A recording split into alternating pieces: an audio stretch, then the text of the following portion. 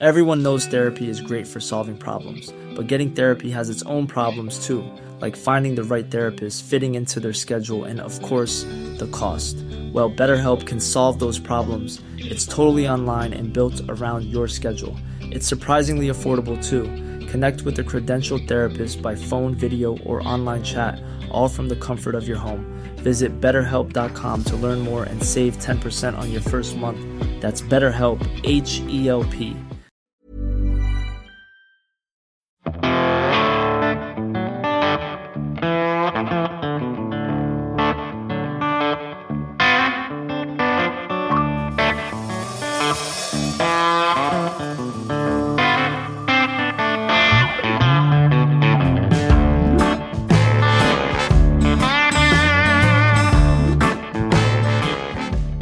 Greetings, music nerds, and welcome to Season 5 of Music Makers and Soul Shakers. I'm your host, Steve Dawson, coming to you from the Hen House Studio in Nashville, Tennessee. I'd just like to thank everyone for tuning in and being an encouraging audience over the last few years, and I'm sure you will enjoy this season as well. We'll take some deep musical dives together in the coming months, and I'm looking forward to sharing some of these conversations I've been having with some incredible musicians and music producers with you. We have a couple of continuing sponsors that help to bring you each episode this season. The first is Union Tube and Transistor, making incredible guitar effect pedals out of Vancouver, BC. My old pal Chris Young at Union has been laying stuff on me for years, starting with his prototype Buzz Bomb pedal about 15 years ago. Since then, he's become a leading light in boutique pedal manufacturers with an extensive line of pedals like the Moore pedal, the Lab compressor, and the Sound Bender that are constants in my recording world. Check out their line of pedals at uniontone.com.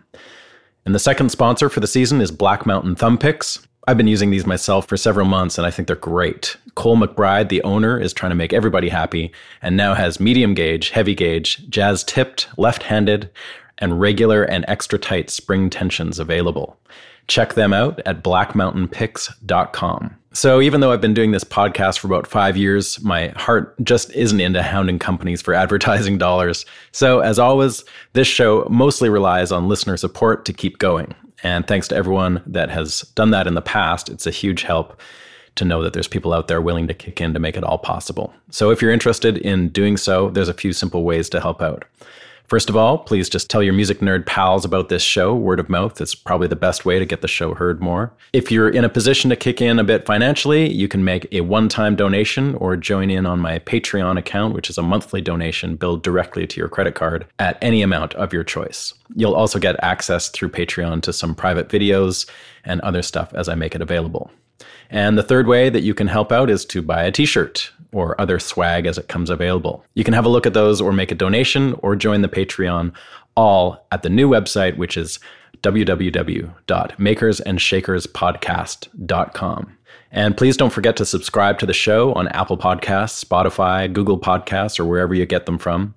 And while you're at it, folks, don't forget to have a listen to our offshoot show called One Life, featuring Jim Burns. It's a fun concept podcast involving live improvised music and off-the-cuff storytelling. I think you might dig it. And finally, please follow the show on social media. I have links to Instagram, Twitter, and Facebook, all on the website, as well as a YouTube link. And that YouTube channel actually is going to get a bit more action this year. In the past, I've just put up links to some live performances, but I will be starting a video series this year about music and recording that I think you might dig. So please subscribe to my YouTube channel as well. Links are all at the top of the page at www.makersandshakerspodcast.com and at my personal website, which is stevedawson.ca.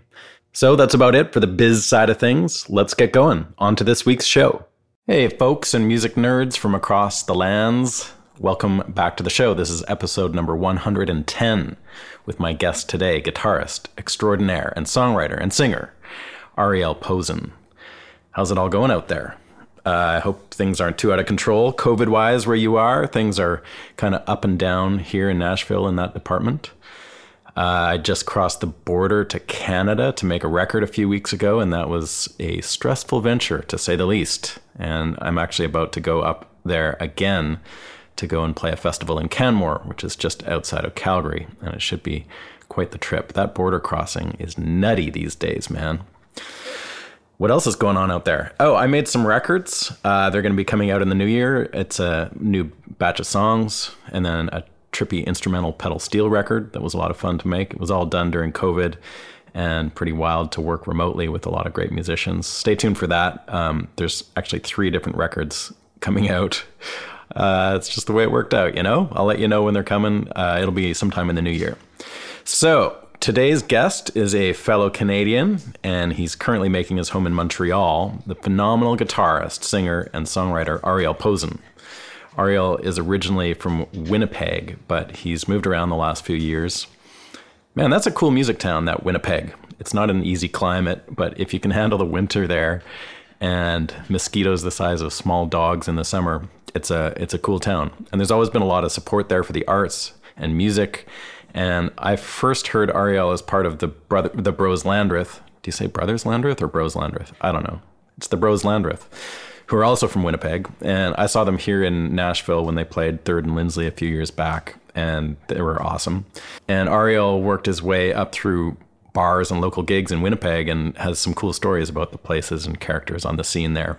And anyway, from his start as more of a sideman, Ariel's become an incredible frontman. He plays wicked slide guitar, sings his ass off, and just generally is out there making great music.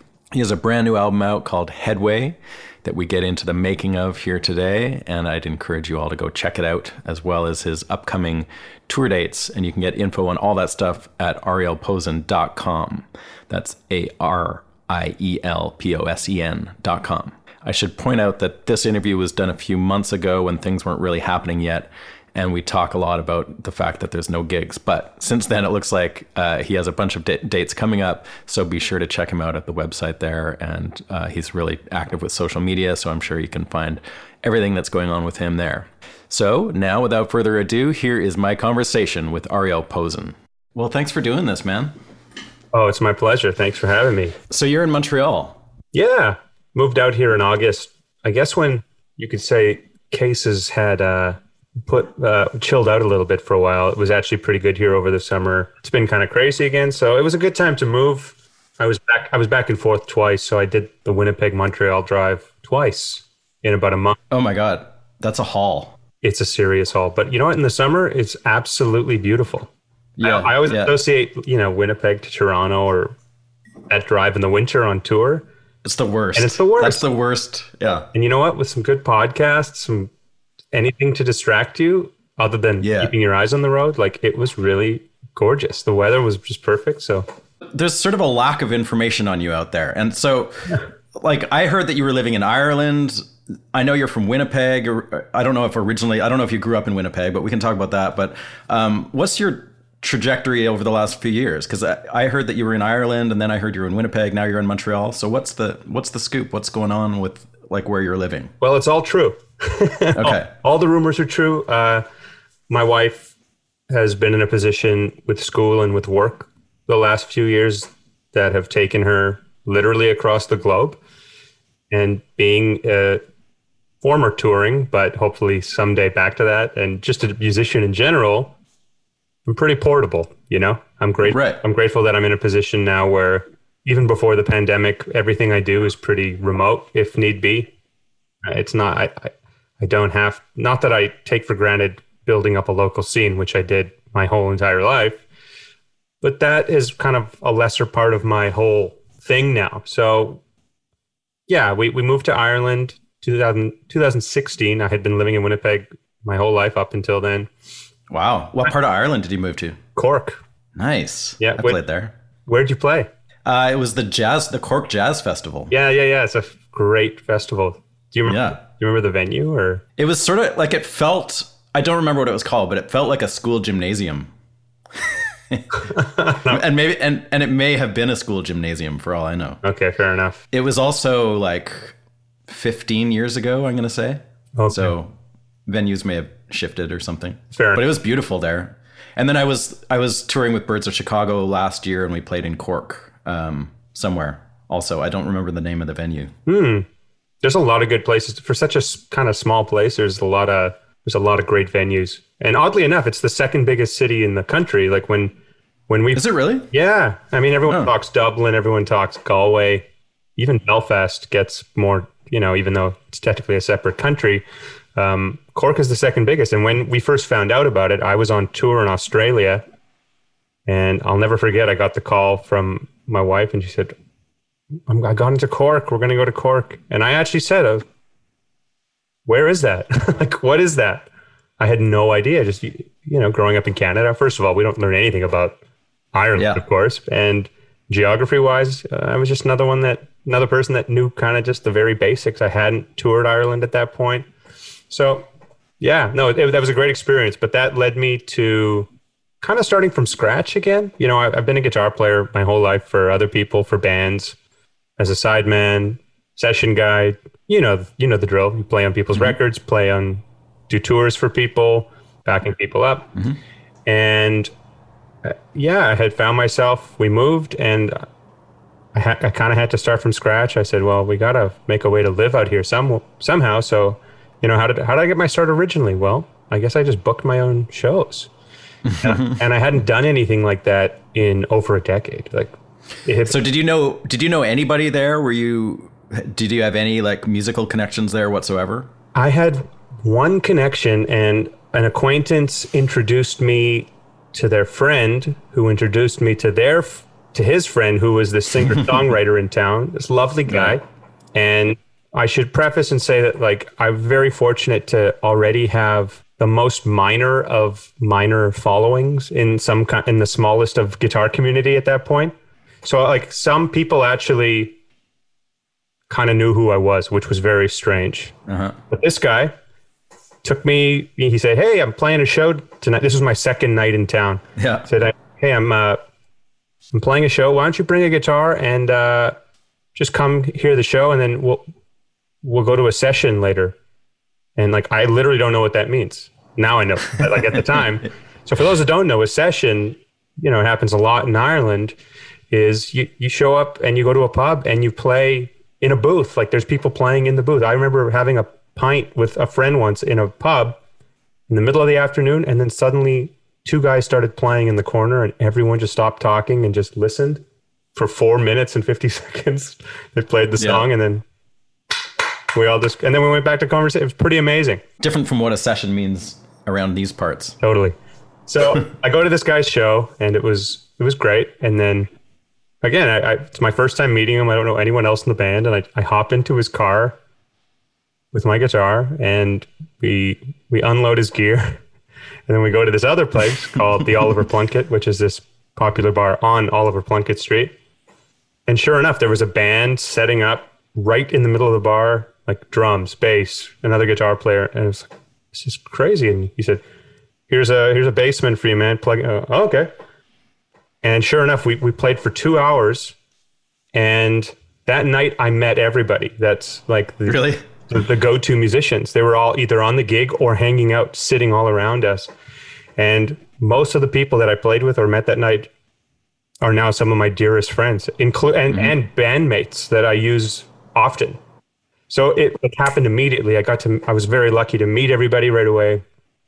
So in terms of a little local scene and community, it's what I thought I lost from leaving Winnipeg, I just regained that in a new place. Right. And then long story short, I was doing a lot of traveling. I was taking advantage of being in that part of the world. So I was in the UK a lot, doing a lot of stuff in Europe, so clinics. Did you have a UK band that you were using at that point? I had an Ireland band. An Ireland band? Yeah, okay. A Cork band. They're fantastic. One of them has since moved to London, but they're both Cork boys. I was just doing a lot more. And then my visa expired after 2 years. They don't have it's not like getting a P2 or an O1 or anything. It's you get the one, unless you can convince the Irish government that there is absolute reason for permanent residency or something like that. Yeah. There's just the one visa. So I did that. And for 2 years, I was just visiting in Ireland a lot, and then going back home and then visiting. And we didn't want to do a long distance thing, but it was the only way we could. So I was kind of homeless essentially for 2 years, and then that wrapped up, and we're back in Canada now. Okay. And that's basically due to your wife's job. Like she's getting shifted around. Oh, that's cool. And Montreal, same thing. Was that totally, to do with her work? Nice. Exactly. I've always loved Montreal, but it's always also been a place that I just go on tour, spend a day or two. Exactly. Yeah, So you ended up in Montreal like over the summer. So you've been there for 7-8 months or something like that? About half a year already, yeah. Do you find yourself getting involved in a scene there, or are you just kind of like using it as a home base and just doing your own thing? I guess there isn't really a scene these days. There is not a scene that I know of these days. I have basically kept to myself here. I mean, I have a little studio here where I do all my work. I've produced a couple records. I've started working on another record. I've been writing. I do sessions for people. I teach. It's all from here.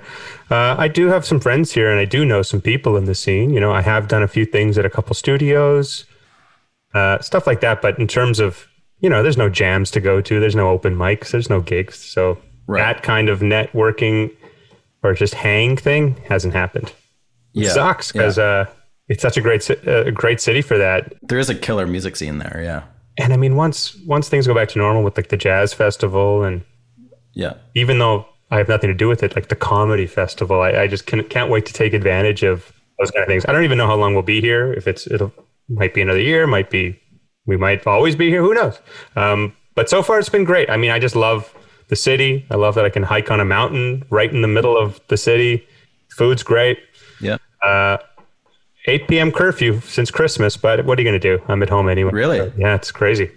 Wow, I didn't know that. Do you miss Winnipeg? Yeah, I always miss Winnipeg, but I'm also so used to kind of having this long distance relationship with it now. So I miss it, and then I catch up, and then I go there, and it's like I never left. It's really the people. It's not that I miss the place itself. All my family, all my friends are there. I'm actually going there tomorrow, which will be great. Oh, yeah. So you grew up in Winnipeg. Tell me about that and like when you got into music and stuff. And, there's just such a strong musical output from you. And like when I first got to know your work with the Bros Landreth and those guys, but then there's like a whole strong jazz scene and folk scene and like all kinds of stuff going on there. And I'm always kind of blown away by the whole Manitoba thing. Can you tell me a bit about both growing up there, but also like, I don't know much about like what you were doing, like 10 years ago when you were kind of like starting, what's your... Well, first of all, both my parents are musicians. My parents had a band called Finjan, which they had for 30 years. And when I was born, like literally 2 months old, I was already on a plane just going to gigs. Yeah. Yeah. You're one of those kids. Yeah. I was, just immersed in, folk festivals, jazz festivals, theater shows, this, that, parents being around. What kind of band was that? It was like folk meets klezmer, meets jazz, meets world music. My dad plays bass, upright bass, sings. My mom plays piano, but in the band she plays accordion and sings. Okay. And it's a fantastic band. So I just grew up with that, being immersed in that. And also my dad was a producer at CBC for 30 years. He ran a show called After Hours. And what's his name? Kinsey Posen. I know that show well. That's right. Okay, so that's your dad. That's crazy. That's his baby. Yeah. So I grew up between those two worlds. They traveled a lot, but they had day jobs, so they were always home most of the time. It was just like the odd every weekend they'd leave and we'd stay with our grandparents, and then in the summers we'd go do the festival circuit and turn it into a family trip, which was awesome. Yeah. And then I started playing when I was about 7 or 8, started on piano, 6 or 7, started on piano and then switched over to guitar when around the time that Beatles Anthology came out, which was like 94, 95. And my parents are big Beatles heads, so they kind of like, you know what, you have to watch this. And changed my life, my brother's life too. He's very musical. He's not a musician, but we were both just like, okay, so this is the end all of all music. Like this is like, that's how we were brought up. And that's how I still feel. I just feel like they're the best. And it's all personal choice, of course, but. That was a really deep thing that came out too. Like that video, that series that came out. So extensive. Oh my God. So extensive. Perfect way to get to know a band and get to know. Was that your first exposure to the Beatles and that kind of music? It was. Okay. And I think it was the greatest way ever because, my parents are obviously everyone that grew up in that time is going to have a different experience. Some people, I'm just referring strictly to the Beatles, but my parents at the peak of loving them was Beatlemania, like 63 to 65-ish, the early years. Yeah. Come like maybe their most musical and interesting records, Sgt. Pepper, White Album, they weren't as crazy into those. They obviously they love Let It Be, Abbey Road, but there's a couple records in there which are heralded and considered their best ones. It's just not their cup of tea. So okay. So watching it, they like the earlier rock and roll stuff. Yeah, but that's just, they experienced that. They grew up wanting to get the haircut, wanting to get the boots, wanting to get the everything, Yeah. So that's what had the most impact. This kind of the same way that around the same time, this is totally different, but the same way, like mid 90s, what was some of the most popular music? It was just rock music, guitar oriented rock music. Green Day, Nirvana, Rage Against the Machine, Red Hot Chili Peppers. And were you into all that stuff? You must have been, right? I was huge into that stuff because that's what everyone in school who started playing guitar wanted to learn. Was that your first experience playing guitar? Was like learning Green Day tunes and stuff like that? Yeah, I was learning. The first three things I learned, I think, was Pretty Woman, this song called Bomb Track by Rage Against the Machine. Mm-hmm. Obviously, that Green Day song, Basket Case. Right. And do you remember Kids in the Hall? Yeah, of course. So the theme song of Kids in the Hall. The Shadowy Men. Shows my Canadianness. Yes, exactly. Yeah. What attracted me to guitar was guitar being part of an ensemble rather than guitar players. I didn't get into that whole world until quite late, like when I was 16 or so. And when I started playing guitar, I really took a liking to it. Like I kind of just played all day, learning songs, I wasn't trying to become amazing or become like really sophisticated sounding. I just really enjoyed playing it. And it's, all the friends at school that were playing too, their parents all bought them cooler guitars than the one I had. I was the only one left playing and kept going. And then fast forward, when I was about 16 or so, I remember I had this moment of, I think I've said all I can on the guitar, which is so dumb and hilarious, but I was just not inspired anymore. I wasn't motivated. I don't think I was listening to the right music to motivate me. My head was in a lot of other places. And I remember I had this moment where I was just like, you know what, I'm going to try learning to play drums and spend more time with drums. So I did that for about a month. And then at that age, that's the first time I heard Scuttle Button. And then obviously the whole record, Couldn't Stand the Weather, Stevie Ray Vaughan. And the first time I heard that, like most people, it knocked me on the floor. Scuttle Button was the one for me too. Holy shit. Something about it where it's aggressive, but pristine and elegant. It's also, as mind-boggling as that piece of music is, technically, it's also like not impossible to wrap your head around what he's doing. True. It's like accessible, but understanding it on paper, that is there. But he's one of the most replicated or attempted to be replicated type of players too, where it's amazing how someone so influential can influence so many, but no one really can do it the same way. Yeah. It's so much of a heart and soul type of thing. But hearing that for the first time made me realize, holy shit, this is what I needed to hear. Right. Not only am I back into it, but like I need to put some serious work into it. Like I need to put my head. So growing up in the 90s, like Stevie Ray had just never entered your consciousness. Never. Okay. Interesting. Yeah. I just grew up in a scene where it was, and again, I wasn't in a scene. I was just a kid. Yeah. I was a 10, 11, 12-year-old who was watching wrestling and playing basketball with my friends and, the odd time. At that point, when I was 11 or 12, if my parents were doing shows, I had already taken that for granted. Right. It was just a thing that... sound check. Yeah, sound check. Do we have to come? So when I first heard that, it made me realize, okay, there's this whole other world of musicianship that this is like a pivotal moment. Like, do I want to take this seriously? It just inspired me. And right from that, like from there on in, it's like I put my head down, started practicing and learning, and then never looked up. That led me to all the other blues, like obviously B.B. King, Eric Clapton. And I had heard stuff like that before. I heard Clapton and B.B. and Jimmy, obviously, but it never fully resonated with me until I heard Stevie. Mm-hmm. And then from there, Robin Ford, and heard Robin Ford. And it was like, what's all that jazzy stuff he's playing? And then I guess I got to learn about that. And I got really into jazz. luckily my dad has this whole catalog of stuff and wealth of knowledge. And what kind of jazz was really knocking you out? well, first I started with just guitar players. There was this first record that I started putting so much time into, which was that Lenny Breau and Chet Atkins Standards records, which is still one of my favorites. Yeah, that's a cool one. Where they're just the two of them and you can hear them go, yeah, Chet, yeah, stuff like that. It's so fun. And it's just so amazing. Were you aware of Lenny Breau being a Winnipegger? Was that a thing that you grew up with? I was, because my dad would always say when we drive down this street, Wellington Crescent in Winnipeg, which is, if you want to go from Osborne Village to like Wolseley, you take this one, and he always would point out this apartment. Hey, Lenny used to live there, and one time he crashed our rehearsal when we were he'd always say the same story. So I was aware of it for sure. Yeah, aware of him being there. But yeah, Joe Pass.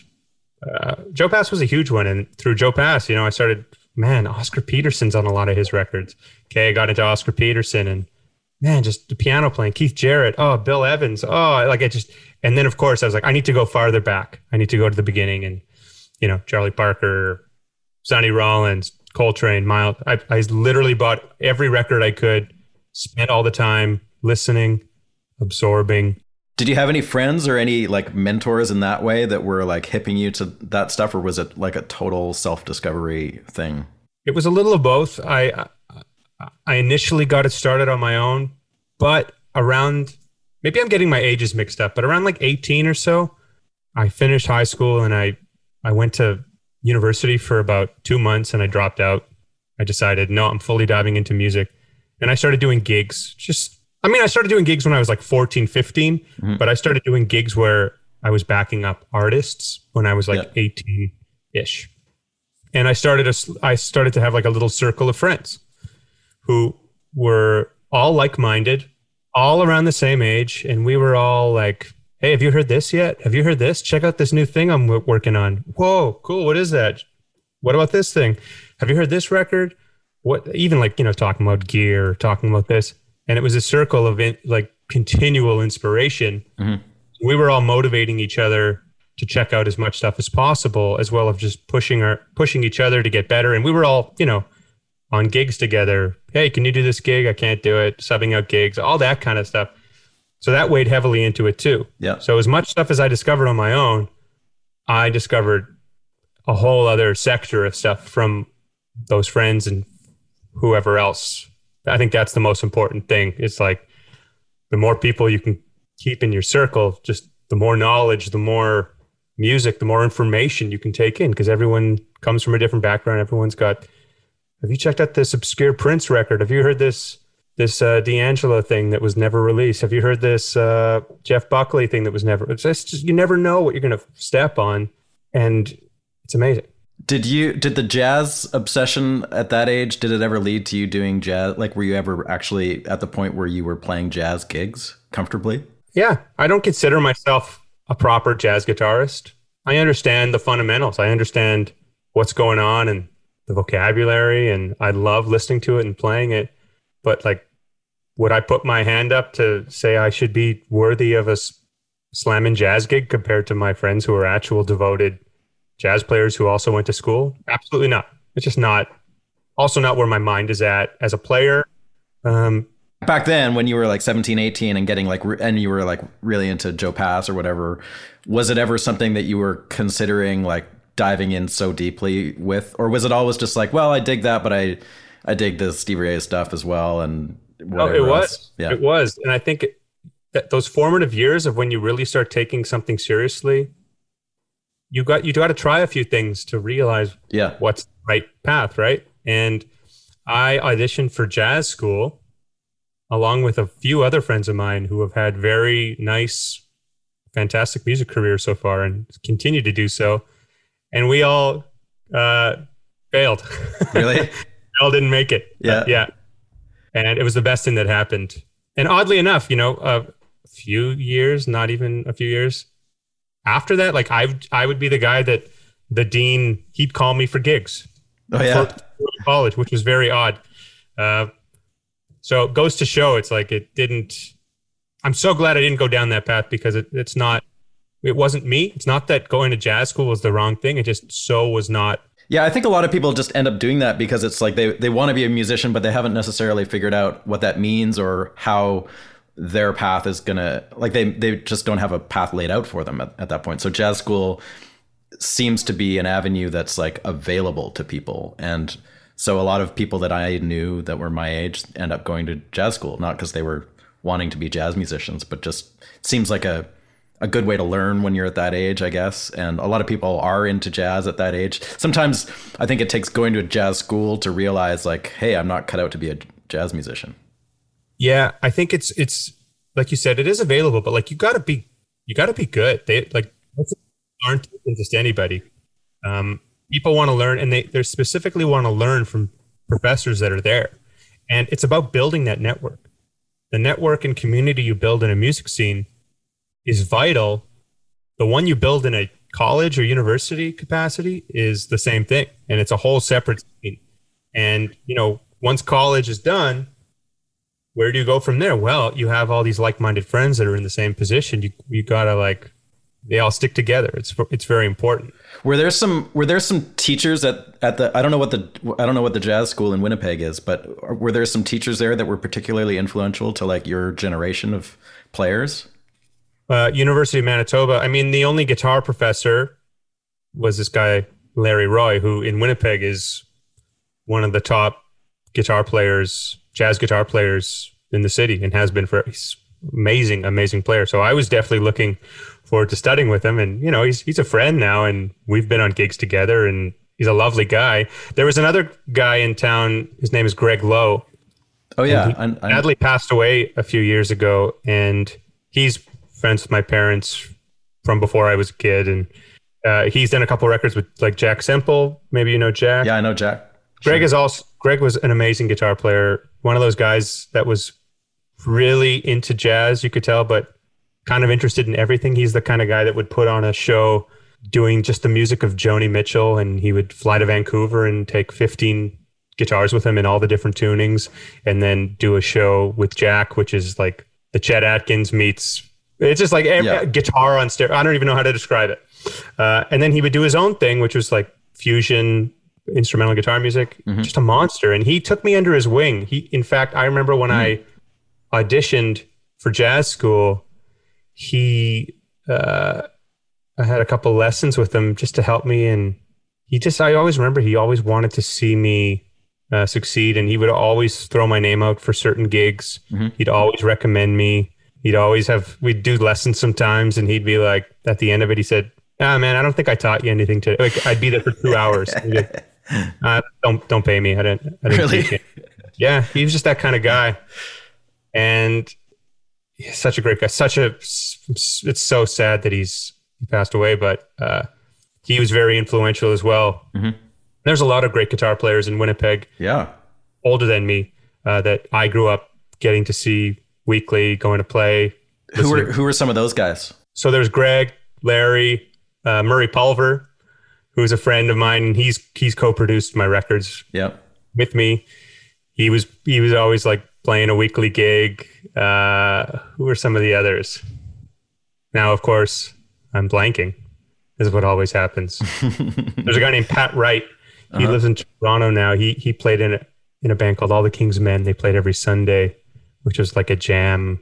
What were the venues that you were hanging out at when you were like 18? Like, I guess the times changed was there. What were the other places that were times happening? Changed there? The King's Head was a popular place for music, which is this pub in the Exchange. That was where the Sunday night All the King's Men thing was. Okay. They'd have bands Thursday to Saturday.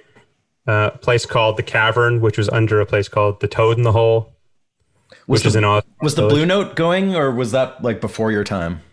Blue Note was just before my time, sadly. I totally missed that whole experience. And any of my friends that got to experience the Blue Note all experienced it underage. Right. There's like the Bella Vista, there's Shannon's, there's the Cavern, like I said. Were you ever hanging out in the big Dave McLean Times Change Sunday night scene at all? Was that ever your thing? Like the blues jam thing? Was that big for you?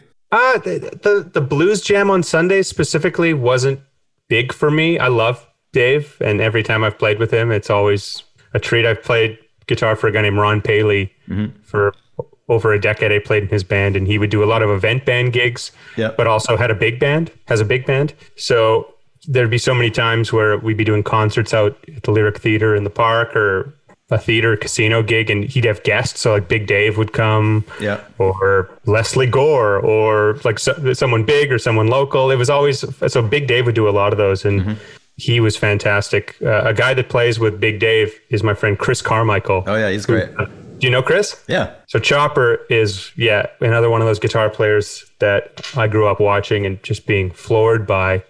And we played in a band together for a while too, which was a lot of fun. So well, guitar players locally for sure. What was your life like when you were like 19, 20? So you're gigging around a lot? Like, were you playing many times a week kind of thing? Or, I mean, Winnipeg seems like that kind of town, especially at that point, I guess, like in the late 90s or whatever. There must have been a ton of gigs, right? For sure. This now was like 2004, 2005. Okay. But yeah, I was a yes man. I was trying to get any and every gig I could. So like I said at the beginning of this, how did I get my real start? I booked my own gigs. So I had a band with David Landreth and my friend Paul Yee, and we were called Groovy Mustache. Best band name ever. The band was, I sang, fronted. It was trio. It was mostly covers, obscure covers that I like to play, that the guys wanted to play, where we'd stretch out. Like what? What kind of stuff? Stuff from, we'd play everything from The Meters to Stevie Ray Vaughan to Galactic to Frank Zappa to... That's all over the place. Doyle Bramhall, did I say that already? To The Police, to Little Feat, Lyle Lovett, a little of everything.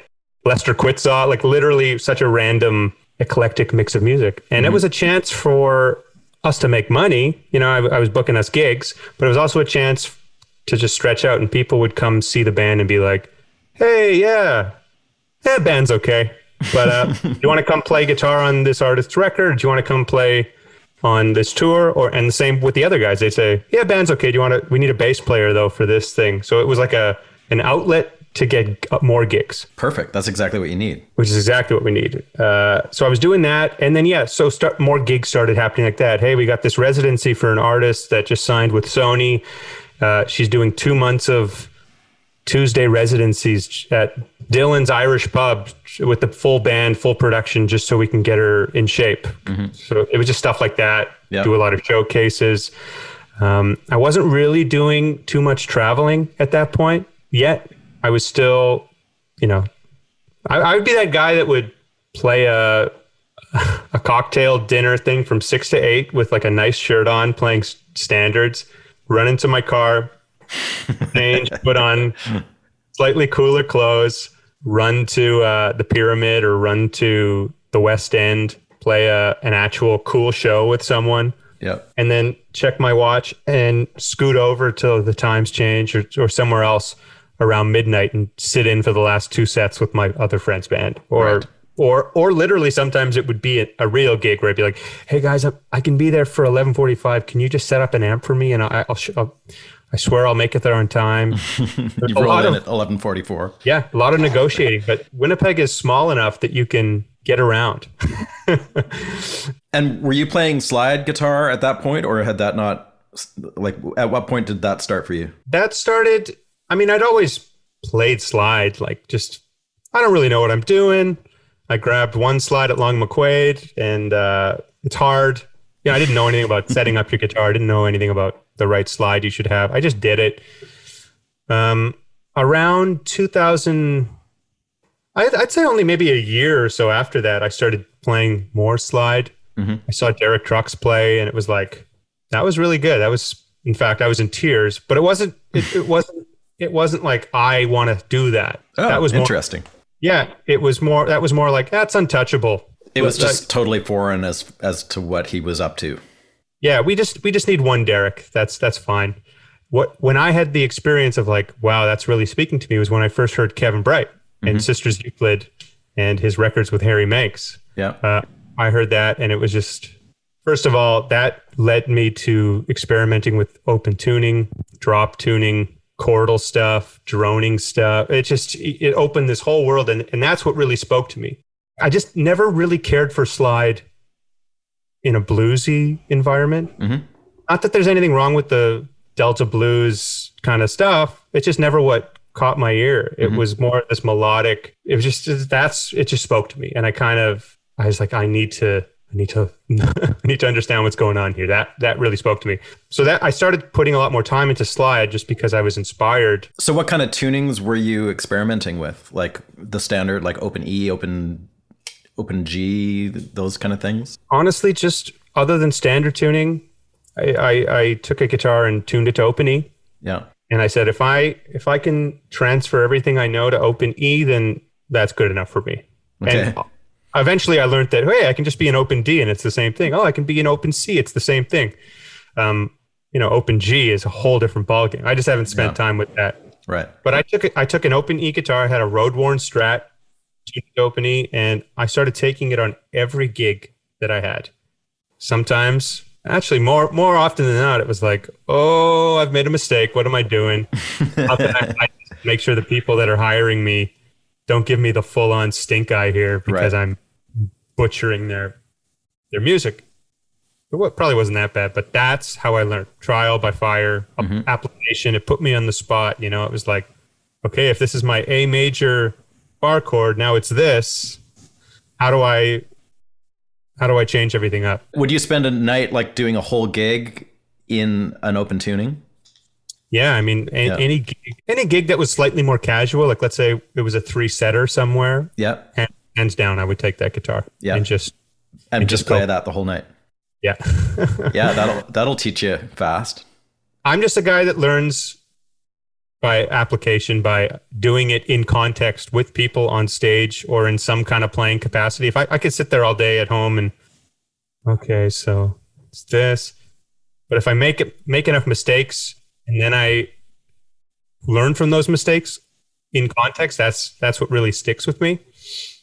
But I was already playing a lot of slide, just learning other people's slide parts on gigs that I was doing, and people would often say, "Hey, that sounded really good. Why don't you do more of the slide thing on this song too?" I was like, "Oh, all right."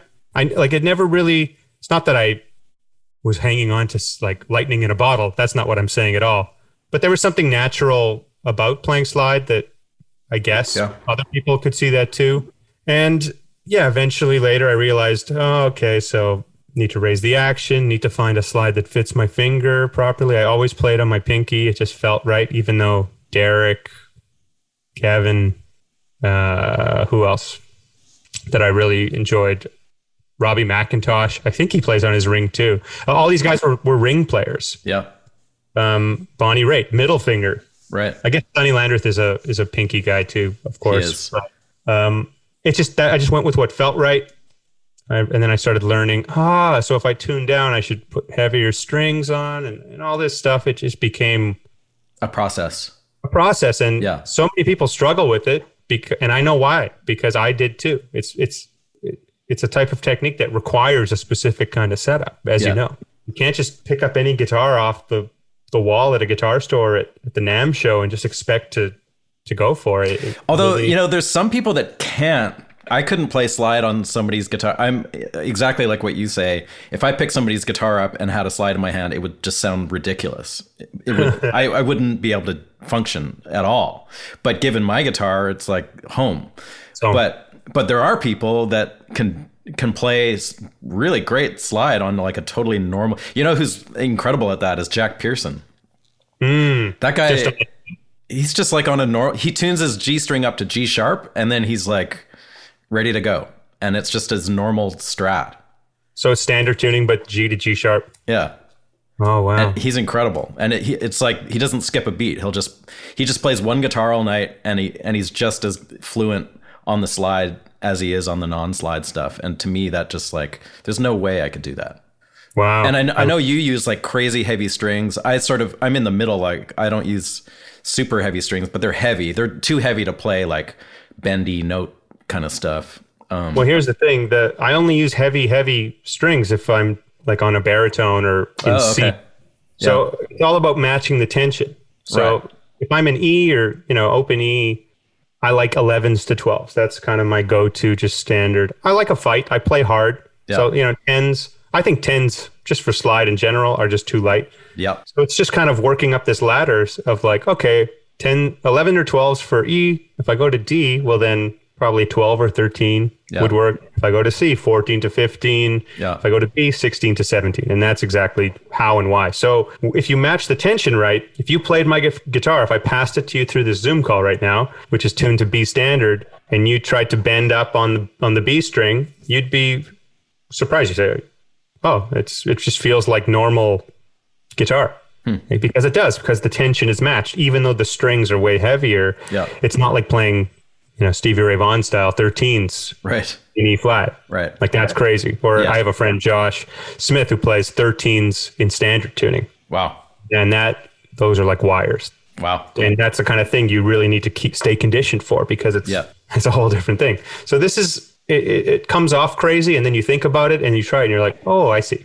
It's actually not crazy. So when you got really into it, you mentioned Kevin Bright, you mentioned Sonny Landreth. I don't know if he was a big influence for you. Like, it seems like you do enough of the behind the slide stuff where he was probably an influence. Oddly enough, I never really got into Sonny much. Okay. I know there's a lot of similarities, but it was mostly guys like Derek and Kevin. And it's about taking your heroes for anything. Like, if you like Stevie Ray Vaughan, hey, go check out who he listened to. Yeah. Albert King, Jimi Hendrix, Freddie King. Did that ever lead you to, get interested in the blues players, or did you just like kind of never go there? Like, as far as, listening to all the Delta blues player that were playing slide, I mean. Yeah, not as much. Yeah. All the other blues players though, big time. But just with slide, it just wasn't where my head was at. And it's still. And then with Derek Trucks, like, after having your mind blown by seeing him live, did you ever come back around and like sit down with his music and like figure out what he was doing to a certain extent? Of course. I mean, there's a lot of things I've tried to learn that he does, because it's just so amazing, and the way he phrases things on one string. Yeah. Unbelievable. Absolutely. And he made me want to go listen to Dwayne. And you know what? For such a legend too, it's like it just didn't speak to me the same way. Personally. I love Lowell George, Ry Cooder. Again, and I go back to the Beatles. There is some George slide playing in Beatles and on his solo material, obviously, which I'm very much into, where it's just unbelievable. In fact, on that Beatles anthology, they did 2 songs. Those the Jeff Lynne ones, Real Love and Free as a Bird. And one of those songs, Free as a Bird, has that slide melody thing. Free as a Bird. Such a great slide solo. And I remember seeing that when I was just 8 years old. And I think subconsciously it really stayed with me, as it was such a cool sound and such an emotive way to get a melody out. But I love all those players. And, there's a lot of slide players out these days too that are doing a lot. Like Blake Mills is doing a lot of great stuff. Jason Isbell's playing really interesting, nice slide. Yeah, the list goes on and on and on. But it was, you know how it is. It's like you latch onto one or two things that really speaks to you, and you kind of I hear you. That's your bubble. Okay, at what point did you run into Joey Landreth? Like, how did that all happen? And I mean, you guys are probably around the same age, and like both incredible players, great singers. How did that happen? Where you guys hooked up? We've just known each other forever. His girlfriend in high school was in my band when we were 15 years old, and he came over to pick her up once, and we met there. And then a couple of years later, I was on a gig backing up a singer with this guy, Dave Landreth. And before the rehearsal, he said, or someone said in the band, we're looking to fill one more, we want to have 2 guitar players in this band. And he said, oh, my brother could probably do it. I'll bring my brother. And then the next day he showed up, and I'm like, oh my God, you guys are brothers. Oh my, so we've just known each other forever, almost 20 years, forever. Wow. So we just grew up. All those guys are in that same circle. Yeah. We all kind of grew up musically together, passing off gigs to each other, listening to the same music, being inspired by the same things, hanging out all the time, going to each other's gigs, just stuff like that. So seems like a crazy coincidence, but it's just your people that you grew up with. Everyone knows therapy is great for solving problems, but getting therapy has its own problems too, like finding the right therapist, fitting into their schedule, and of course, the cost. Well, BetterHelp can solve those problems. It's totally online and built around your schedule. It's surprisingly affordable too. Connect with a credentialed therapist by phone, video, or online chat, all from the comfort of your home. Visit BetterHelp.com to learn more and save 10% on your first month. That's BetterHelp, H-E-L-P. Burrow is a furniture company known for timeless design and thoughtful construction, and free shipping, and that extends to their outdoor collection. Their outdoor furniture is built to withstand the elements, featuring rust-proof stainless steel hardware, weather-ready teak, and quick-dry foam cushions. For Memorial Day, get 15% off your Burrow purchase at burrow.com/acast, and up to 25% off outdoor. That's up to 25% off outdoor furniture at burrow.com/acast. I first heard about you and saw you. I saw you here in Nashville, but I saw you a couple of times before that too at some festivals and stuff with the Bros, Landreth. Were you in that band officially, or like what was your status in that band? How did that all work? You were in the band, I guess, right? Yeah, really, it's an artist gig. Yeah, that's their band. Yeah, just like anyone that tours under their own name, that's their band. It does kind of come off like it's a band, but really we're sidemen in that band. Yeah. I did do a little bit of writing for their last record with them, just on like a couple songs, but like we're just, everyone else in the band is just the band, just like any other sideman gig. How do you approach, like in that band, I guess you have to kind of leave room for Joey to be featured. And I remember that sort of like the first time I saw you guys, he was the one that sort of drew the attention. Like he was singing leads and he was playing more of the guitar solos and stuff. You were playing quite a bit of lap steel, as I remember. That night. So that would have been kind of earlier in the days.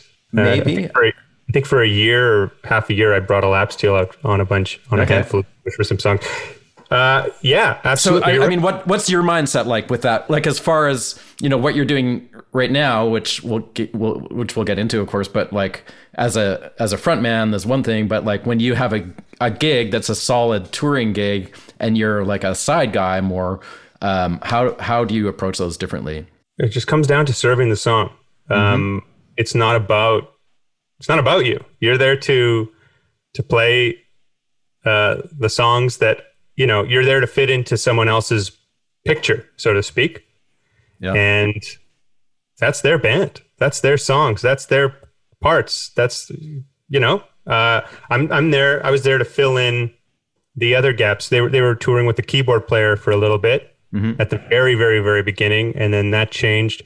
So I kind of came in to fill in the gaps that the keys were doing, which is already hard to do because if you're playing whirly and B3, you could have 10 guitar players in a band and that will never fill it up the same way. Yeah. So I came in, trying to emulate some of those elements. And that's a big reason why the lap steel was in play at the beginning. Yeah. And then it became more apparent to just make it more guitar heavy, so to speak. So yeah, I mean, like I solos were always passed around. There was a lot of parts. It was about serving songs and doing a lot of singing. And that was the primary focus on that gig. Yeah. So yeah. And you guys toured all over the place for years. Like, did you eventually have to withdraw from that band, or was there a break enough for you to start pursuing your solo stuff more? Well, there was a break. There was actually a hiatus, which happened right before I moved to Ireland, oddly enough. Okay. So that just worked out. And then there was a couple of things here and there, and I would do a little bit of flying back and forth. And then it just got to a point where it made sense to just do something different. And I was already I already had my first album in the bag. I started touring, and I was just kind of too deep in it. I was like, okay, time to, I kind of have to, like, it's time to see this through. Yeah. Yeah. It just made perfect sense. Yeah. You guys were road dogging for quite a while, right? Yeah. I mean, the year 2015, I think we must have been on the road for like 250 days of that year.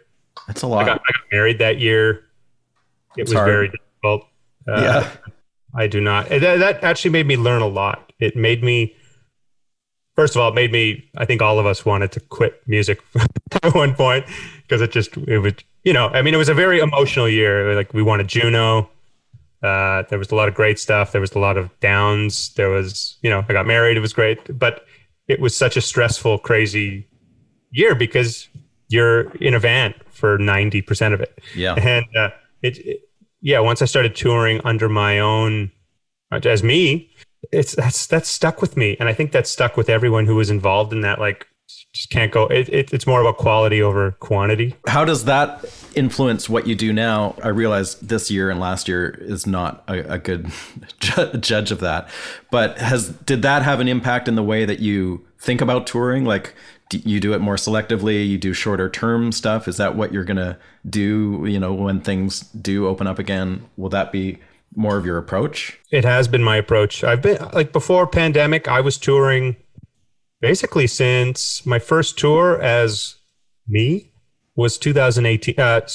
End of January 2018. Mm-hmm. So it's been 3 years. Yeah. And it's always just been about quality and quality over quantity. Mm-hmm. And something we have now that we didn't have 6-7 years ago is just analytical research on your platforms. Right. You can really see, whether it's through Spotify, whether it's through Instagram, Facebook, geo-targeted things, you can see where your followings are. You can see where it actually makes sense to go. So when my first tour in the US under my own name, this was before I had any agents or anything like that.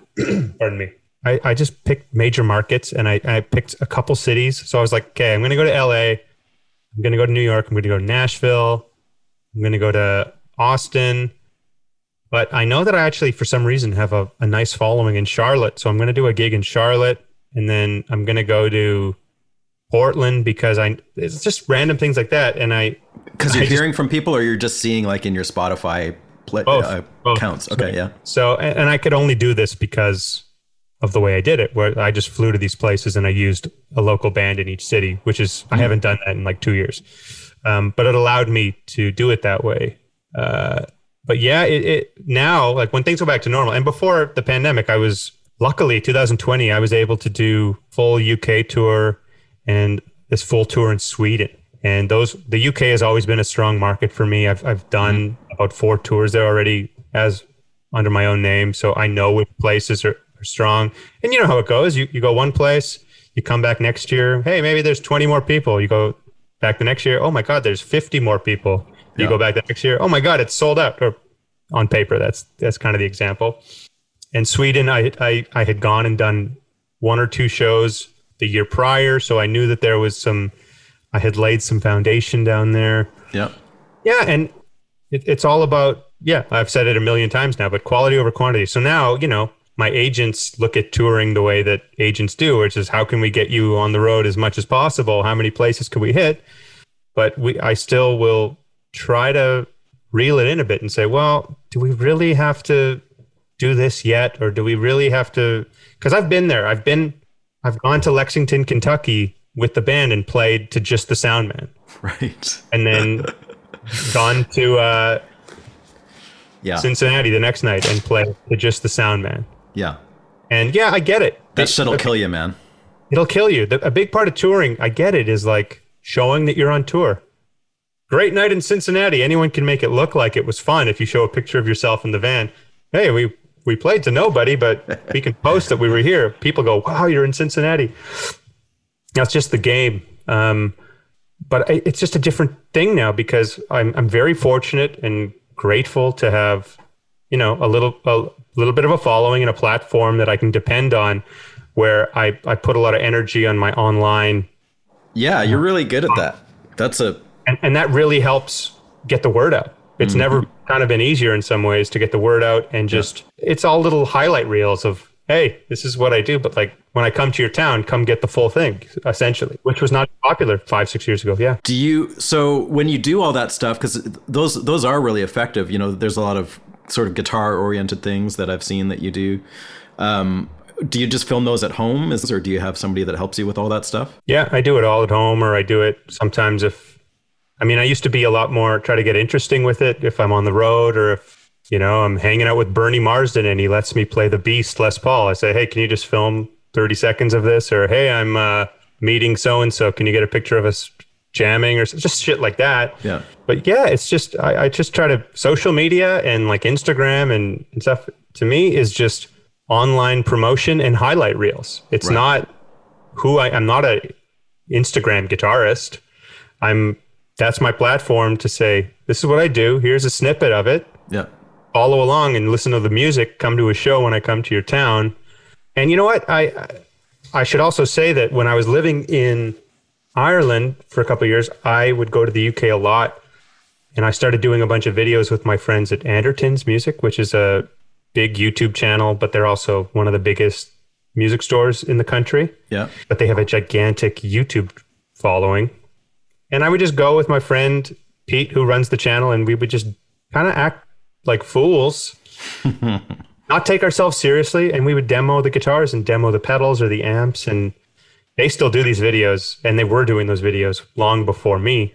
But I have people that come to shows that say, hey, I'm here because so-and-so recommended you, or, hey, I'm here because that shit works, man.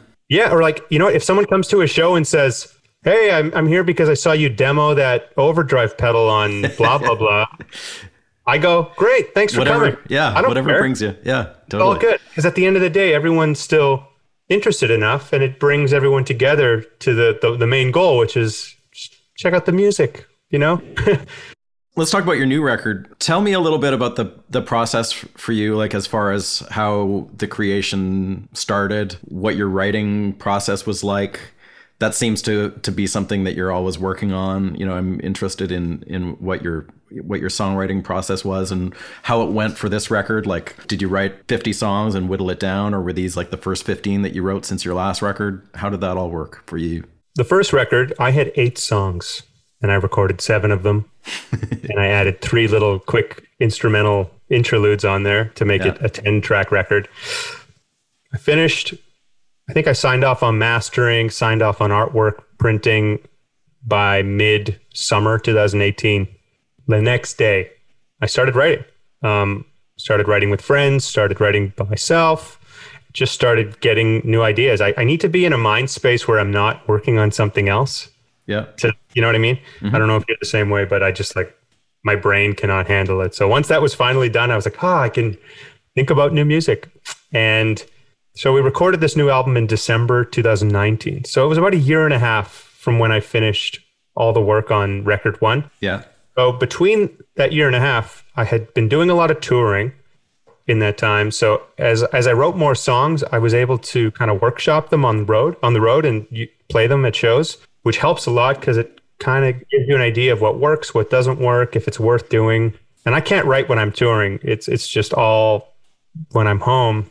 Yeah, I know what you mean. And I wrote about 20 songs. All of which you started gigging with between records? Oh, no. I out of the ones I played live, maybe 5 of them. Okay. And I whittled that to 12 songs. So 12 songs are on the record. Yeah. Which is pretty high. Like I could have easily done 10, but I just felt strong about the 12. The way the process is for me, whether I'm writing a tune by myself or if I'm co-writing with others, if I'm feeling somewhat strong about the song or motivated about it, I'll record it, I'll voice memo it. Yeah. And then I'll do a full demo of it. So, I'll program drums, or I'll get a friend to play drums on it. I'll play bass, guitar, sing. First take of everything. Mm-hmm. And by first take, I mean, it's just not very good, but it's good enough for something to listen to and reference. Yeah. And, there's something called demoitis, which we all know, which is very dangerous because you can get really attached to your demos. Yeah. And by me not really putting in the work, as in I'm not doing 5 vocal takes. I literally just do 1, and it might be very bad, but it's enough to listen to it. It motivates me to say, if this song is good enough, I can do a better job. Think how good you'll do it when you actually. That's a good idea, actually, to not be precious with demos if you're going to do demos, because it sounds like you do pretty fully realized demos. I do, yeah, but exactly. I just don't see what the point is if you're going to do it the right way after. Right. I can if a song's good, you can get the essence of a song from a poorly made demo. That's not even, you know? So did you write, I noticed a couple of co-writes, like you wrote with Murray Pulver, I think, on at least one song. Are there other people that you co-write with a lot, or? Yeah, Murray is a co-conspirator. We've written a lot of tunes together, and he produced the first record as well. So he just has an understanding of who I am as a person and as an artist. This record I also wrote with my friend Alexa Dirks, who we had a band like in our early 20s too. We've been writing music for almost 15 years. Okay. She goes by the name Begonia. She's got a crazy, awesome solo thing going on as well. Mm-hmm. Two friends of mine in Nashville, I call them the Jasons. Jason Gant, who mixed my first record, and Jason Nix, wrote a couple tunes with them on this record. And we've been writing a shit ton since this record. And then a couple other friends. How do you like to co-write? Like, how does that work for you? I love it. Yeah. I get so in my head when I write on my own, and I'm comfortable writing on my own. But there's something about every time I co-write with someone, I bring an idea that's already existing. I think that's important. I think it's important. Like if I show up and say, all right, let's try to come up with something, and someone else suggests an idea to me, and that's what we write. It's not me. Like it's not something that might be a great song, but I'm not in the business of just wanting to take a song if it's good. I want to take a song and record it, perform it if it's my idea and my song. But I love the idea of like, hey, what do you think of this idea? And they go, oh, that's super cool. But what if we change that one chord? What if we change this lyric? And I'd be like, oh yeah, I wouldn't have thought of that. And vice versa. That kind of stuff is really great. And it's just there the most important thing is reassurance. I think this is a shitty idea, but let me play it. Blah, blah, blah. And they go, that's great. What are you talking about? It's like, okay. I get so in my head. So I really enjoy it. First of all, it's a great hang. Yeah. Songwriting is so hard, and it's like working out. You got to keep conditioning. You got to keep doing it, or else you get out of shape. And doing it with other people, it inspires me. It inspires me to see how people put words together. It's inspiring to see how people hear music and chords. I'll be completely honest. The music side is always the easier side for me. Yeah. You struggle with the lyric stuff? Yeah. I mean, some days there's some songs where I woke up and I just had a full verse kind of written in my head with kind of a melody behind it. And I wrote it down. And then other days I'm just sitting there staring at a piece of paper for 3 hours. Yeah. You never know. However, for music, that can flow at any time. Arrangement. Yeah. Everyone's got there's no right or wrong, which is kind of the coolest part about it. How hands-on with the guitar are you? Like, obviously, what I hear in this record is that, you're wanting to focus on the songs, but still the guitar is obviously a huge part of what you do. And it's kind of the focal point sonically of the record.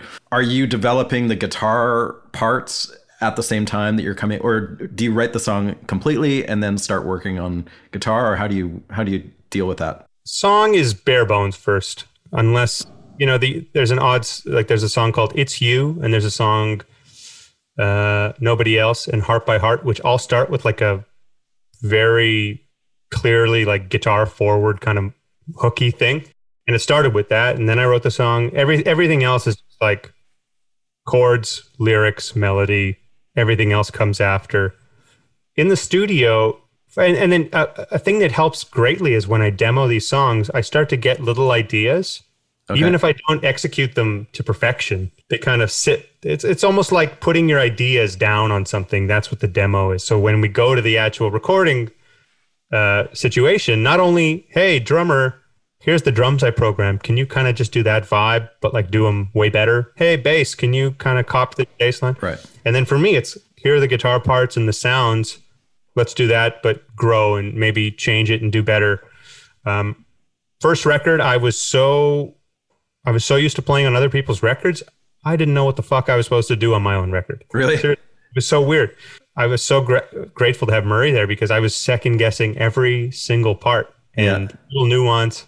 And it worked out. I think I'm very proud of it. But this time around, it's like I had that first experience of like, what the hell am I doing? Mm-hmm. I was very sure of myself. I was very sure of the songs, mainly because I had more time. I had sat with these songs longer. I had demoed them. Like it. Yeah. just more prepared for the experience. And you're right.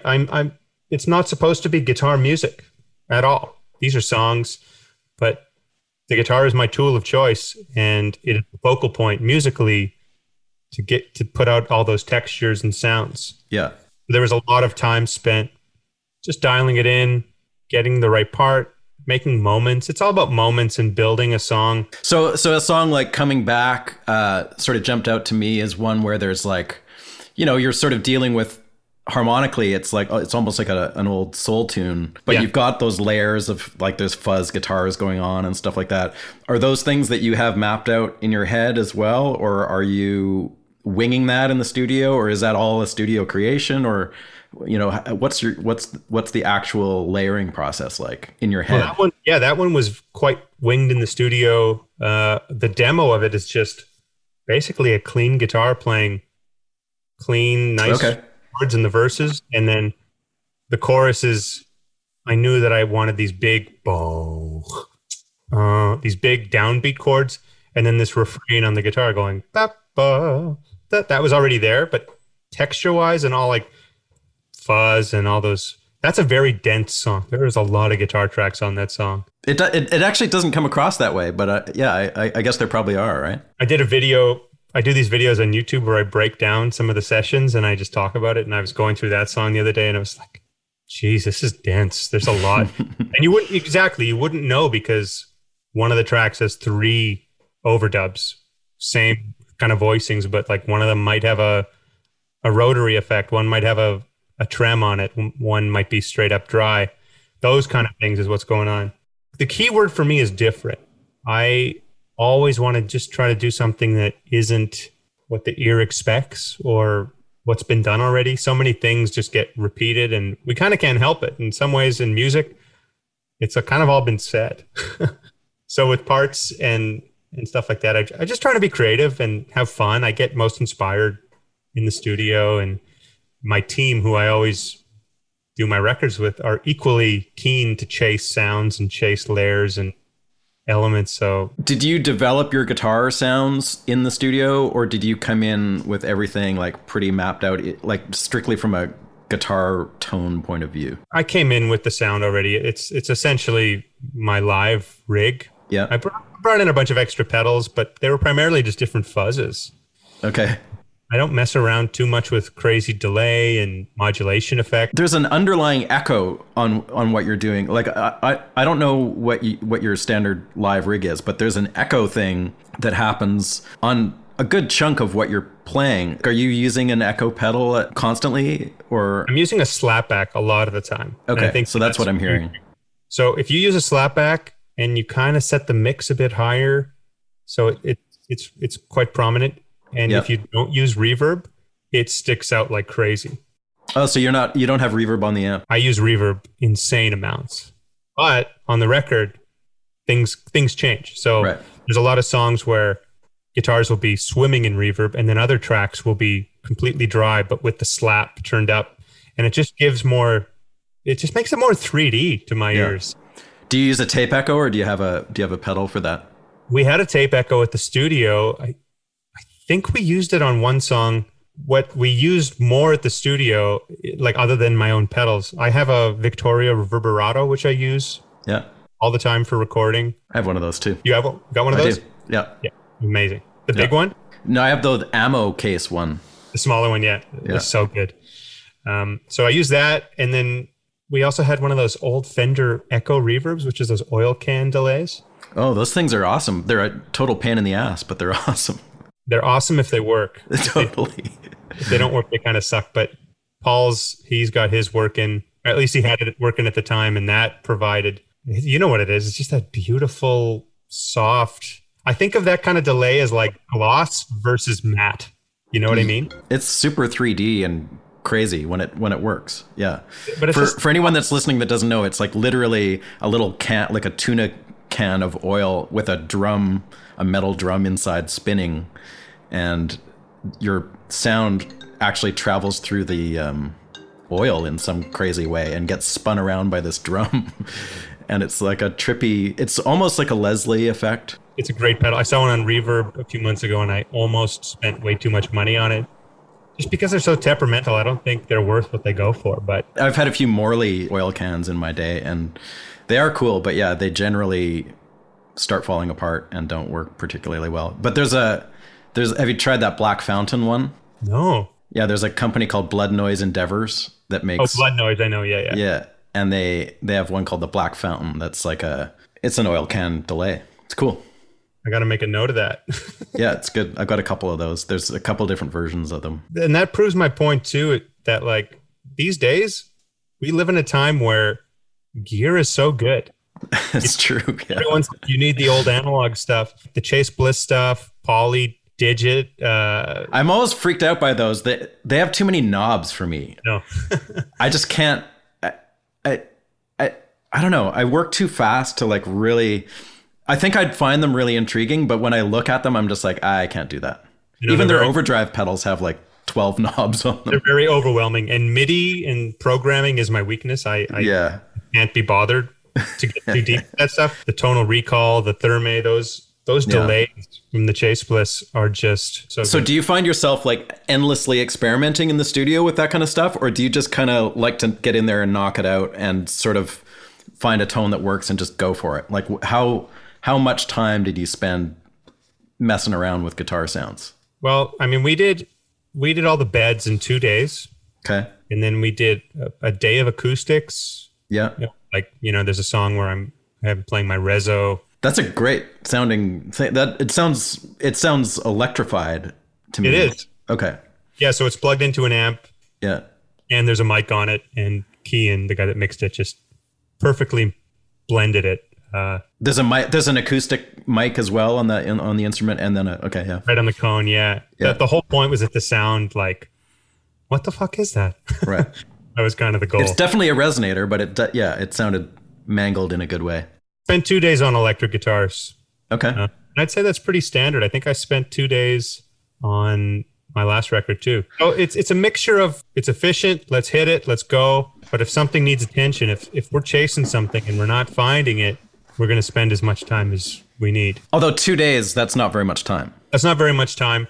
I think I only booked 7, like a week at that studio. When you're talking about getting beds done in 2 days, drums, bass, are you doing your parts? Like, are you doing keeper stuff, or are you just trashing everything that you do and doing it as an overdub? I'm not sure that we kept anything.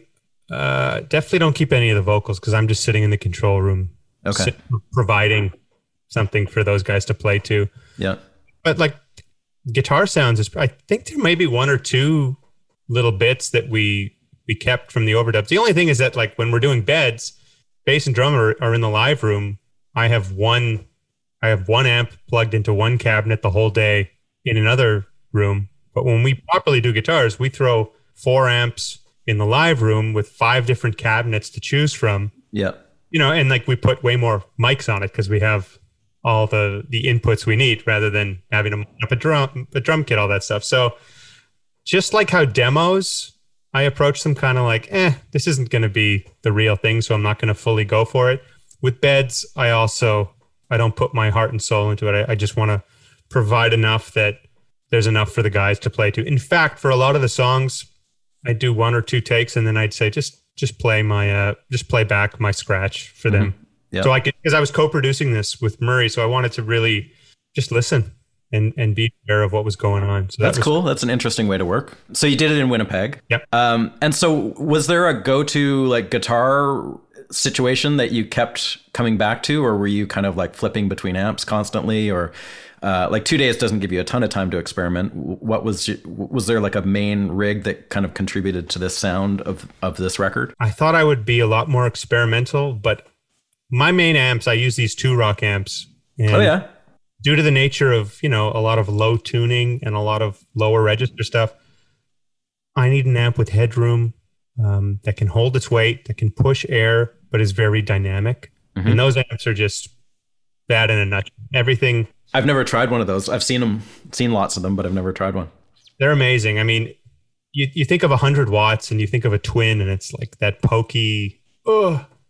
First of all, it's 500 pounds, and how do I make this sound good if I'm not playing pedal steel? This is like 100 watts that's usable, and it doesn't even feel like 100 watts. It just feels like body and warmth and dynamics and clarity and mid-forward stuff if you're into that. Amazing. So it's a 100-watt head, or is it a combo? They come as both, but I use a head with... Yeah. On the album, we had a 412 cab, a 212, a 112, and we had a 15. No, we had an 18-inch speaker, which is on a song called Sometimes You Lie, just on the main electric. I used that 1 amp the entire record. Okay, cool. Except on that It's You, on that resonator that's plugged into a Victory V40 amp. Yeah. Every other guitar electric is that amp. It does sound consistent, so I'm not surprised to hear that it was one setup. I messed around a lot on my last record. I used that amp a lot, but I also used like this Benson amp I have. I used this super reverb, like a 68 super reverb. I used this old K amp. I love mixing it up, and I'm all about that, but it wasn't a sake of workflow and just rushing it. It was just, that's my sound. Right. And it's just so inspiring, and it does the trick. So I just, if it ain't broke, don't fix it. Murray was co-producing with you, and then are the guys playing bass and drums, and there's a bit of keyboard, although there's not very much. Are those all like your core touring band, or are those like Winnipeg guys? Like, who is that playing on there? Yeah, so bass is my core bass player. Julian Bradford, he's from Winnipeg, plays in my band. Yeah. And on drums, I flew in from Austin, JJ Johnson. Okay. And he recently just left, but he was playing in the Tedeschi Trucks band for the last 10 years. Right. Used to play with John Mayer, Doyle Bramhall II. Yeah. Oz Skaggs. I'm a huge fan of him, and we have a mutual friend that brought him out to a show of mine in April, I want to say 2019, in Nashville, actually. I was playing at Lehman Drug Company. Oh, okay. And he brought him out, met him. Nothing really came from that. It was just nice. There was a nice little introduction. My friend came, and I was talking with him a few months down the road, talking about my new album. And he's like, I'm really trying to change it up, this record. I have a little list of like some dream drummers I'd love to bring on for the record. And he just said, I bet JJ would do it. And I was like, what? You think so? Yeah, let me put a text together and let's see. And sure enough, he was into it. Wicked. Flew him in right after the last Tedeschi gig of the year. He got to experience some December Winnipeg weather. Woo! That's a life changer. It's a life changer. But it was a beautiful, beautiful, beautiful experience. He brought such a great vibe to the record. And the drums sound phenomenal too. They're sort of like very dry 70s kind of drum sounds, that the snare drums like really front and center. And that's JJ. Keys, I had a few different people play. I had Alex Campbell, who played on my last record. He played some Whirly. All of the Whirly, he played it. He's in Winnipeg. Mm-hmm. Some of the B3 was played by a guy named Bart McKay in Saskatoon. Yeah. Fantastic producer, piano player. He does a lot of work in the pop country scene. And then on the first 2 tracks on the record, my friend Kevin Gastengay played on those 2 songs. He's a Minneapolis-based guy, and I know him through Corey Wong, who we've done playing and just hangs with in between. He's become a good friend as well. Cool. So he is like, you got your pop country radio style B3 player, your funk Minneapolis kind of big difference. B3 player, big difference, yeah. And then Alex, who's a song servant, just kind of plays very simply on the Whirly, but it's very perfect for the song always. And as far as your like the solos and stuff, you know, a tune like Nobody Else has like this wicked slide solo. Are you composing those beforehand at all in your head, or like even literally composing them beforehand, or are those fully just like, are you improvising? Are you doing 10, 15 takes, or is it first take? Like the way that you like working in that regard. Well, I always say first take is going to be your best. We're always, if you're on your 5th take and you're still chasing what you did in the first take, it's never going to quite be the same. Nobody Else, I had been playing that song live, so I kind of had a solo formulated that I wanted to do. So that was already kind of composed, you know, Heart by Heart, Heart by Heart, Did You See It Coming? What Are We Doing Here? Most of the songs I had done solos on the demos, but none of them were strong enough that I wanted to replicate them. It's You. That solo was written. Like I demoed that, and then I did the same thing because I just liked it. Basically, every other song was written in studio. So yeah, like you said, first take. I usually come up with an idea. Might take me a few tries, and sometimes I'll go hard in the paint. Yep. 5, 6, 7, 8 takes until it's perfect. Or it's not even that it's perfect; it's the right performance, and it's got that it factor or that magic thing. Because you and I both know it's not about what you're playing; it's how you're playing it and how it comes off. Anyone can play certain notes. It's just can you say them a certain way. How involved is Murray in that process for you? Like, are you sitting there in the room with him, and is he kind of like egging you on to great heights, or are you big time? He's right there. I mean, he's not telling me how to approach the solo. He just sits there and watches me do whatever I do. Yeah. And then once if I might be struggling with an idea, like I don't know where to take it, he might then pipe in and say, "What if you go up here and do this kind of thing?" That's where he'll pipe in. But he's very kind of like hands off unless he needs to say something. But it's great to have.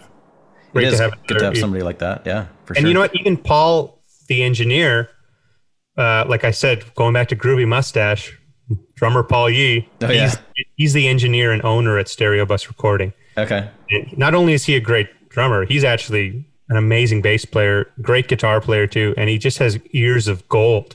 So the three of us are sitting in there often, and he might have a great idea too sometimes. So I'm not the kind of player who's like, "Oh, you can't tell me what to do. Like, are you trying to tell me how to?" No, I take You like it. I love it. I'll do it as many times as I need to until it's right. I don't want to settle, but I'm also not gonna beat down a dead horse. You know what I mean? Like if I love the things that are perfectly imperfect. I never want something that's clean and pristine and absolutely flawless. That is not what humans do. That is not what music is. It's all about character, and it needs to retain that first and foremost. And oftentimes it's in that first or second take. What about your singing? Is that a similar kind of thing where you've got the phrasing, you've got the melodies all worked out, you're ready to go, you're just jumping in to perform it? Is that something you have to work on in the studio, or does it just happen quickly? It's definitely not easy. Recording vocals is exhausting, as you know. And you do it separately, or do you I do it separately, yeah. Yeah. Once we get everything tracked. I mean, we'll do all the keys and stuff. We're done. We ship those out. We're done later. First of all, before we hit the studio, we did like a week of pre-production, which is okay. You know what that is, but for those that don't know what that is, myself, and Murray. Sorry, me, Murray, and Julian. What am I saying? All three of you. All three. We just got together at his house for a week every day. We'd go through each song, make sure the lyrics were as good as they could be. Sometimes a line needs a tweak. Sometimes the most common thing, I don't know if you feel like this as a producer, but the biggest thing we do as producers is cleaning it up, chopping away the excess fat, So it's a lot of that. And that also includes a lot of vocal lines. Like we don't need to sing that "we're along." You can just say "we're along." We've already established that melody. Why, let's make that faster. So things like that change. Mm-hmm. So when we get to the studio to record the vocals, all those notes have been taken care of already. Right. And we can just jump to it. And the process is I'll sing a tune maybe 4 to 6 times, and then we'll comp something together that we like. And all the harmonies stuff, is that you doing most of the harmonies? It sounds like it's mostly you. You're doing all of it. Yeah. And that's all stuff that you have worked out in advance too, or do you put that all together as you feel it? Some of that stuff is worked out in advance. Murray and I love background vocals. We maybe even more than recording guitars. Really? Like if you check out my first record, we went to town on the background vocals, almost like too much. Yeah. So much work for considering you can't even hear some of the little elements that are happening. Really? This time there's still a lot more. There's a lot of background vocals, but we didn't go nearly as crazy as the first time. So we just love that shit. I demo these songs.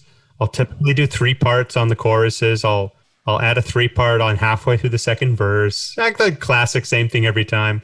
Yeah. Then as we go, Murray might go, hey, what about some oohs on this part? Or what about we catch this line? Or I'll go, hey, I want to catch this line, or I want to do a call and answer thing, or I want to do a, and then we really have the most fun doing that.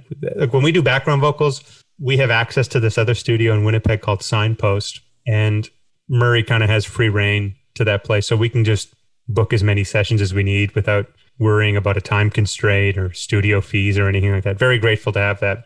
So we'll just book little mini sessions.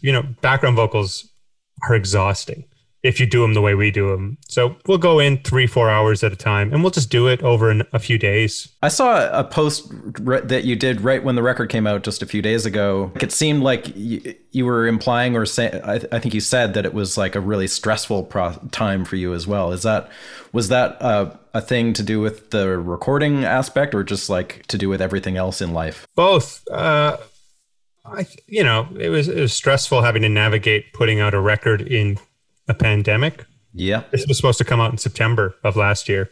Oh, really? A bunch of touring attached to it. Yeah, but like I don't feel bad for myself because everyone was in the same boat. That's all good. Yeah, it was just more so stressed me out of like I put everything I had not only into the writing, but during the recording process. There was one song I kind of rewrote a month later and went back to the studio. We had to recut the vocals, and I had to basically cut apart the entire song and put it back together in a different way.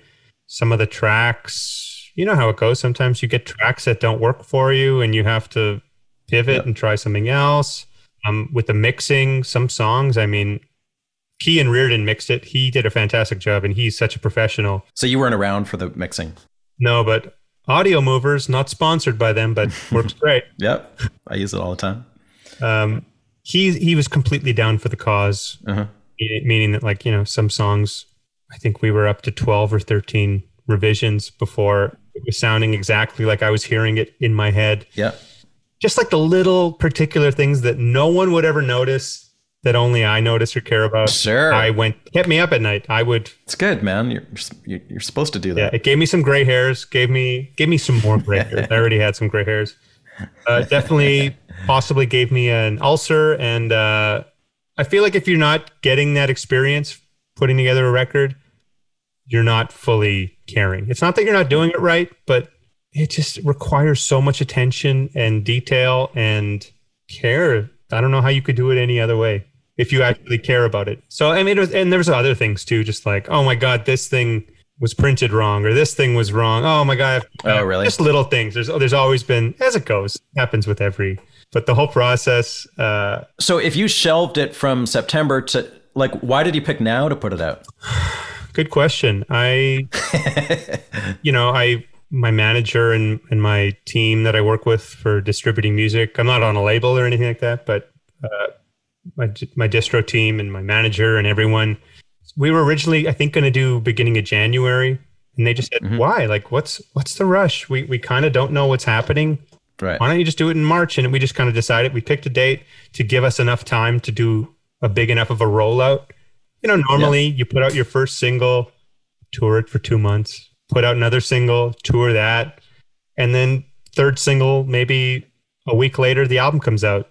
Since we don't have the luxury of the traveling, it's like, let's spread this out. Let's put out a few more singles than normal. Let's just try something different. So it's just about having enough ammo. Is that what you did here? Did you put out one song at a time? I did 5 singles, which is a lot more than I would usually do. First one, Coming Back, came out in September. Carry Me Home in November. What Are We Doing Here, January. And then Now I See and Heart by Heart were in February. Just kind of like, we're almost there. And it worked out great. It worked out fantastically. It was a very interesting way of just evolving with the times, Yeah. I also did a lot more content than I normally would have. So lyric videos, live videos, interviews, separate from like press, just actual stuff that I can put out myself, just because I don't have the opportunity right now to go out and you know what? I was very hesitant. Like, I recorded this album in December 2019, had an epic January, and then I was in the UK all of February. Then I went to Sweden for 2 weeks with high hopes, played my last show in Thunder Bay, March 7th, Flew to Ireland. The next day, the world shut down. I thought, oh, it's fine. I mean, things will be back in 2 or 3 months. I mean, I was taking off a couple months anyways. I feel so bad for anyone that was putting up music in that first month or 2 or 3 of COVID, because it's like no one had first of all, no one was commuting to work. So I don't think people were listening to music, even if they weren't panicking from the pandemic. They just weren't, everyone was just at home, and everyone was just so distracted. A year later, March now, this is kind of a new normal. We're all kind of just used to our place. We're used to doing our thing. And I feel like it took a while for people to be able to listen to music again. So that was a huge reason why I didn't want to just get it out. A big part of me was like, yeah, I'll wait until life goes back to normal. But if I wait too long, I might not dig it anymore. Yeah. And so do you have plans for the record? Like, as far as like, are you making touring plans or not? I do have some shows over the summer that were rebooked from last year, which, not to be like a pessimist, I'm not holding my breath for them. And then I even have some tour dates booked for beginning of 2022 also. I'm not holding my breath because I just don't know.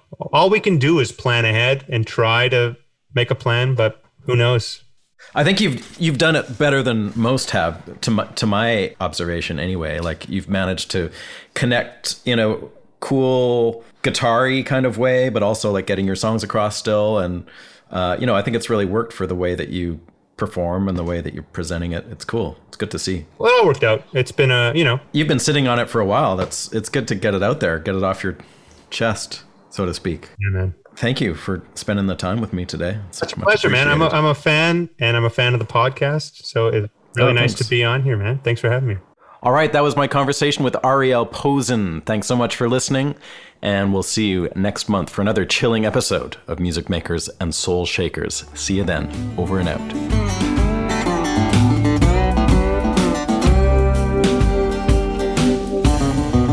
Thanks for listening, everybody. The Music Makers and Soul Shakers podcast was recorded in Nashville, Tennessee at the Hen House Studio. Don't forget to follow us on social media, and please subscribe to the show at Apple Podcasts, Google Podcasts, or Spotify Podcasts. And you can find us online at makersandShakerspodcast.com. As always, thanks to Jeremy Holmes in Vancouver for help with research. And we'll see you next month for another chilling episode of Music Makers and Soul Shakers. See you then.